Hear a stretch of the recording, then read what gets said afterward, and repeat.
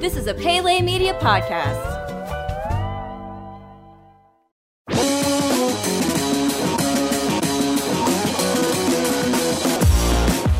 Coming to you live from the Pele Media studios in Baton Rouge, Louisiana, this is Undrafted, with your hosts, Chris and Jamie. Welcome and good morning, everybody, to the Undrafted podcast. This is Chris McMahon, along with Scott Dice. Jamie Crane, our usual host, will be back with us next week and possibly during the week for a special little preview that we should be doing pretty soon. So we'll let everybody know pretty soon about the upcoming schedule for any football previews. But Scott, how you doing, man? I'm doing good, Chris. Things are pretty good down here in Corpus Christi. It's hot, but but it's summertime. I know y'all are experiencing the heat up there. And you love heat. You're such an active person. Like to get out in the heat and move around, huh? Yeah, like to run outside in 110-degree heat. It's great. Yeah, there you go. Well, it's a little something interesting happened this weekend. They had the first LSU football scrimmage. Yeah. And I know we wanted to talk a few things about that. But what were your impressions? Well, just in looking at the stats, I mean, it's nothing really that stands out to me as stellar offensively. I mean, if you look at Danny Etling's just 5 of 11, 86 yards. It looks like they were trying to get some of the younger guys reps, like Miles Brennan. He went 1 of 4. Narcissi went 1 of 2. Lindsey Scott 1 of 2. Justin McMillan 1 of 2. But the one thing that stood out to me though was the running game, and where this is going to come into play when we discuss the offensive line more is that Darius Geis had 7 carries and only 22 yards. So that offensive line must not have been opening up many holes for these guys. Yeah, because we know he's good. Yeah, so it's not him. It's definitely not him. That's all the offense on the offensive line. Well, let me tell you this. I have been saying since all year that this offensive line is a major concern. Now, if you go on all the football preview magazines, the offensive line is rated pretty high. Yeah. And what a lot of these magazines do to get their predictions, and some are better than others, is they check and see who's coming back from the year before, but then also they will look at overall stats. And LSU last year in their wins were very impressive in the offensive line. They had great numbers. Outstanding numbers. But in the games they lost, they were stink bombs. They were festering corpse, just festering corpses. They were feces lying on the ground on a hot day, meat left out in the sun.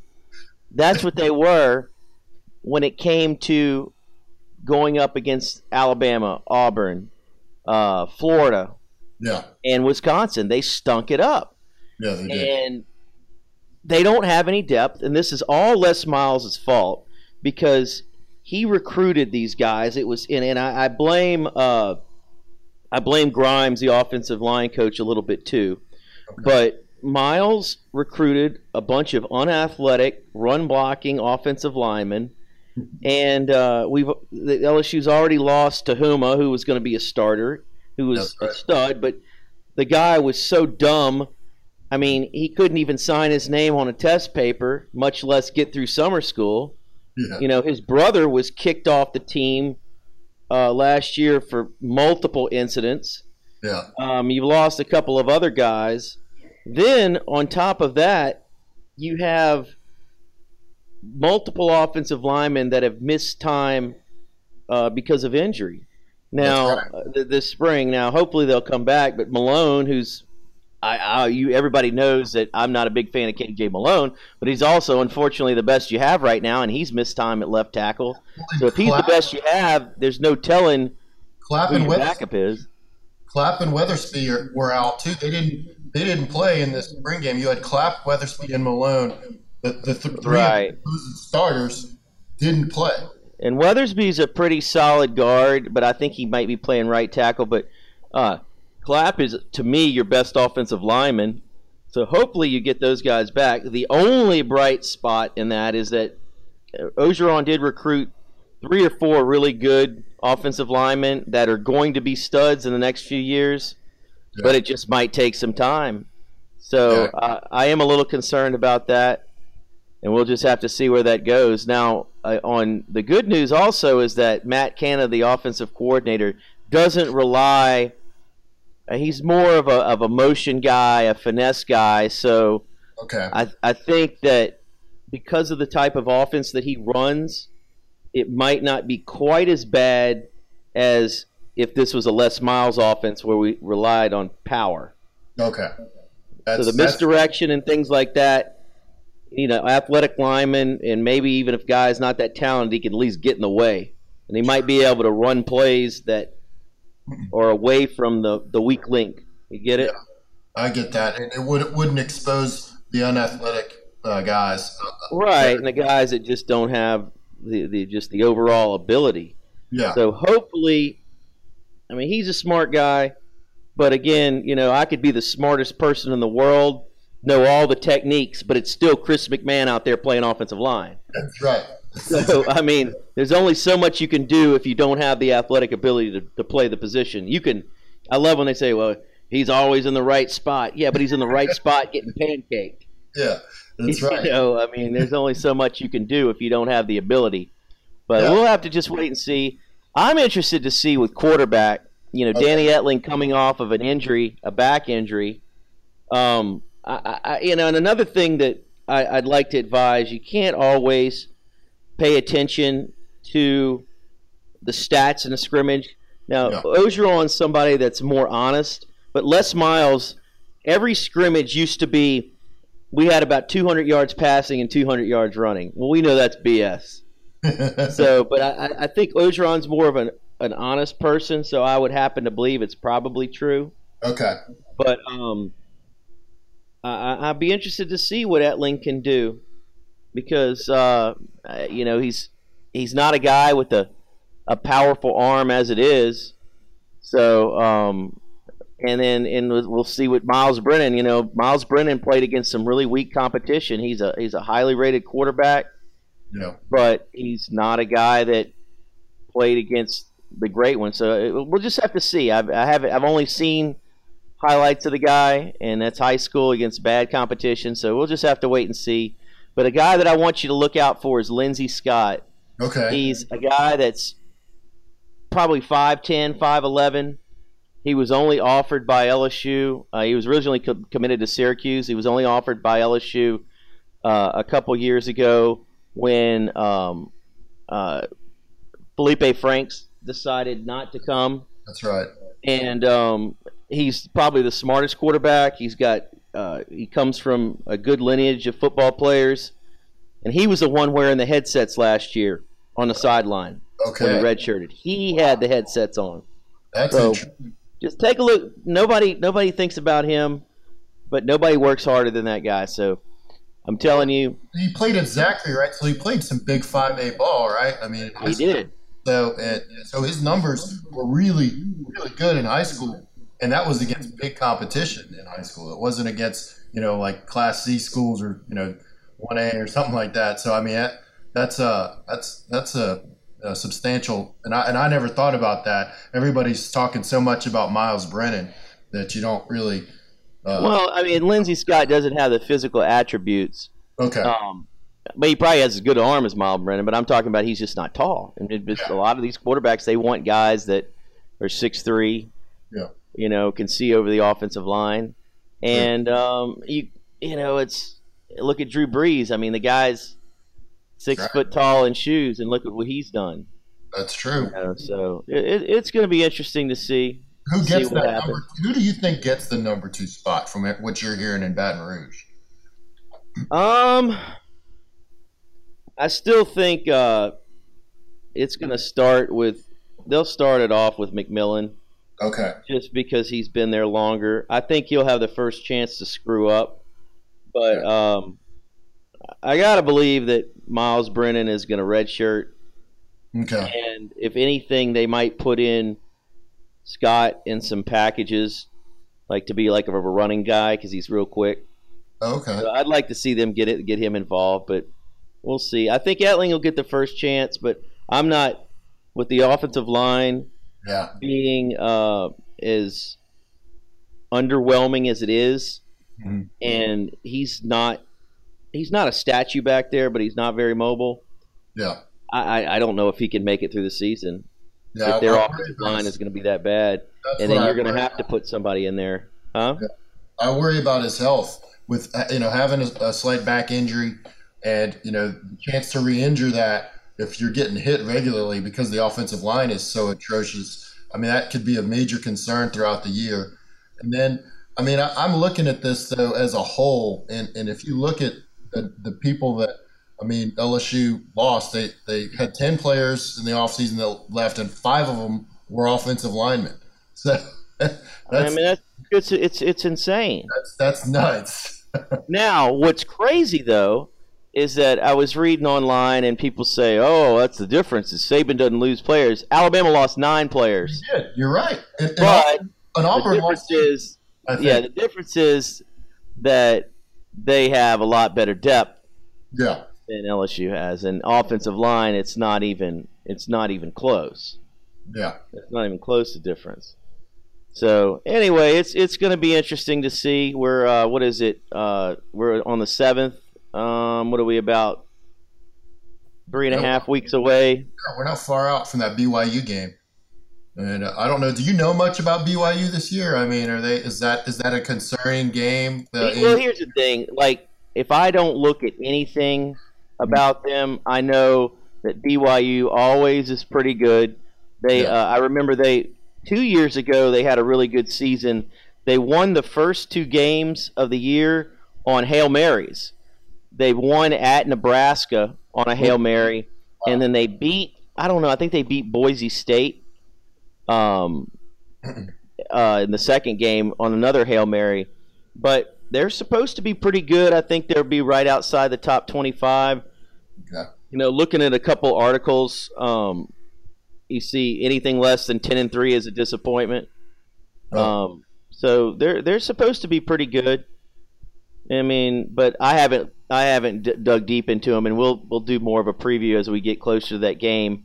But it's one of those things; they're always pretty good. Okay.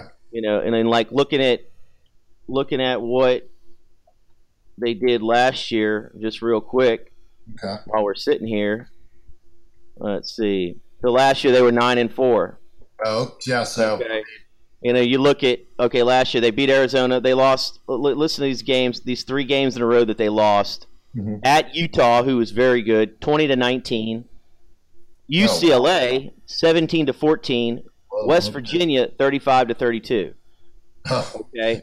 Okay. Their only other loss last year at Boise State, 28-27. Okay, so they lost last year. They lost 4 games by a combined 8 points, or they would have been undefeated. That's a competitive team. Yeah, they're not going to come out against LSU and come out flat. No, and they won at Michigan State last year, 31-14. They beat Mississippi State. Yeah. Okay, they beat Cincinnati. You look at. And they won against Arizona. This is a team that's a legitimate football team. And if this was Les Miles coaching LSU going into this game, I'd be very concerned. Okay. I still am concerned because this is a new regime. This is not Coach Orgeron saving the day in the middle of the season. This is, all right, he's the man. It's his off-season preparation, his recruiting, his fall practice. It's all on him and that staff. Fortunately, the staff is very good, but you still have the players that have to go out and play the game. I know it's a cliche, but that's the way you look at it. Yeah, and I tell you, and it pains me to say it, but if LSU finds a way to blow that first game and lose it, things could turn ugly. Real ugly. I'm telling you. Real ugly, real quick. They come home and play Tennessee Chattanooga, who, by the way, they'll beat, but has done some crazy things against. They run this like this old wishbone type running attack, and they've run. You asked Nick Saban about Tennessee Chattanooga. They've given Alabama fits. Wow. A couple times. But then you play at Mississippi State, and Jamie had mentioned to me, Jamie Crane, our fearless co-host that'll be back next week, he had mentioned to me, and it's a game I didn't even think about it, that game at Mississippi State, he predicted LSU to lose, and I started thinking about it. It's like, man, that is a night game in Starkville, their SEC opener. They'll be 2-0. That's a game that LSU could lose. And, man, you talk about crazy people, crazy fans. If LSU would start 1-2, buddy, you talk about the sky falling. Yeah. It would be absolutely nuts. Yeah. So I'm looking. It'd be ugly. Oh yeah. But okay, Scott. We had talked about. You had brought up some discipline issues before, and Alabama. Nick Saban is not planning to suspend Deshaun Hand, defensive end, for DUI arrest. But one thing, I'm looking at this article. Why did he get a DUI when he wasn't actually operating the vehicle? Or what I would say probably happened, he was operating the vehicle, and probably some cop said, "Oh gosh, this is our star defensive end. We better not have him be operating the vehicle." This is probably some kind of shady backwoods stuff. What do you think? Well, I think when I see that, he was asleep in the parking lot. The keys were in the ignition. Okay. And so, and he was passed out. He's passed out at the wheel with the keys in the ignition. I mean, so he obviously pulled over probably because he knew he was drunk. Smart decision would have been to get in the back seat, probably, and fall asleep if he needed to do that. Or the engine was running. Okay. If the engine was running, then that's legitimate. That's what it says. Yeah, the engine was running. So they got him, and I guess the big thing here is what Saban, I think, is showing is that he cares more about winning than he does about discipline of his players. Well, they don't get paid to discipline people; they get paid to win. Yeah, that's true. But I don't know how you don't suspend him for a game or something. You know why they're not going to suspend him for a game? No. Because the first game is against Florida State. I promise you, if the first game was against Toledo, they would be suspending him. You're right. That's why they can't suspend him. And he's got the cops under his thumb. But you know what? He's like all the other coaches, most of the other coaches. It's the same thing, But I love how it says the players say that he wasn't driving. Oh well, if the player says he wasn't, then there's no question that there's no way they would lie about that. Yeah, of course not. But I don't know. Discipline. It's so difficult for these college coaches because they're paid millions of dollars to win the Ames. When they have to face an athletic director at the end of the year and get critiqued on their job, the people that were suspended and weren't there and didn't play, they don't care. So it's a tough situation because I'm sure in a utopian society where everything was actually considered and everything was sunshine, then they could do what they want as far as suspending people. It's like, oh, well, so-and-so didn't play because he was suspended, so that's the reason why we lost these 2 games, so you need to give me another year. Well, that's just not the way it works. That's true. So, but now a guy like Saban, of course, could get away with that. They're not going to do anything, but it's a tough situation for so many of these coaches to be able to do that. Well, if you look back over LSU's history with when Miles was coaching and that year that they went undefeated, and yet Jarrett Lee won those first 8 games, as the starter, because the suspensions of Jordan Jefferson, right? I mean, and you would think that if that year, like, let's say that that suspension happened and LSU started losing because of that.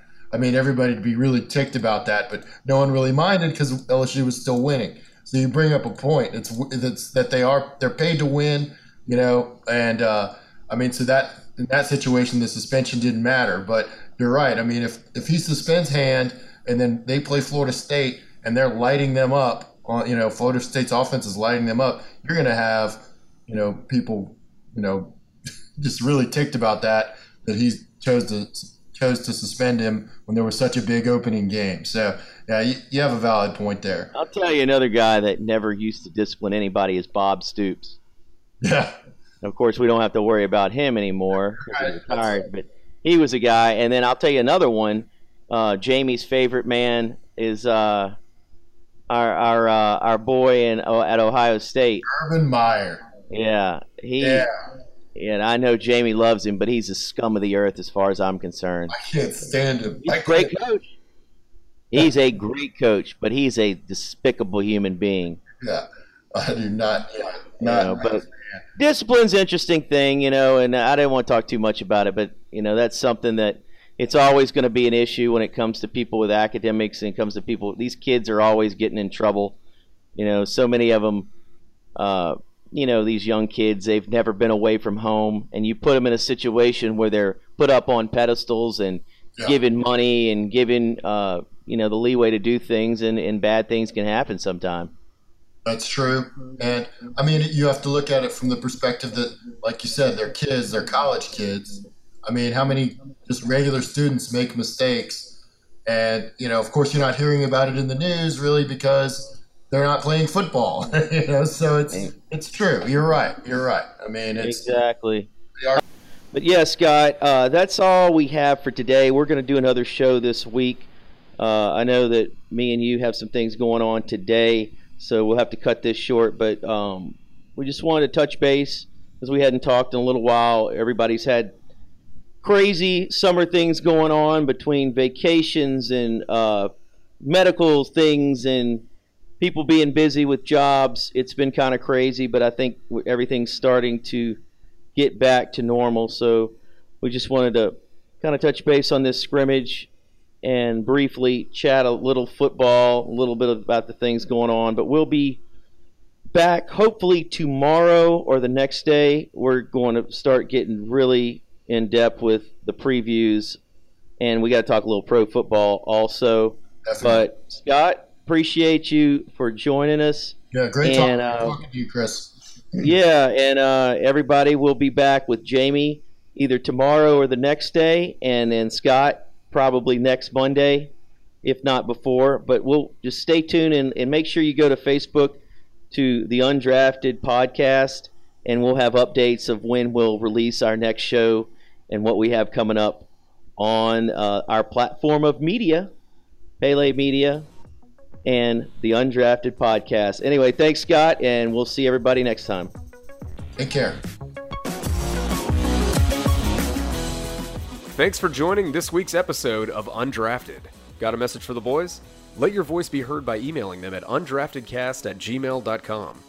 If you'd like to support the show and have access to exclusive bonus content, then head over to patreon.com/PeleMedia, where for the low price of $1 a month, you can have access to bonus podcast episodes from Pele Media on a wide variety of pop culture topics, including new bonus weekly shows as well as our entire back catalog. Join Chris and Jamie again next Monday for an all-new episode of Undrafted.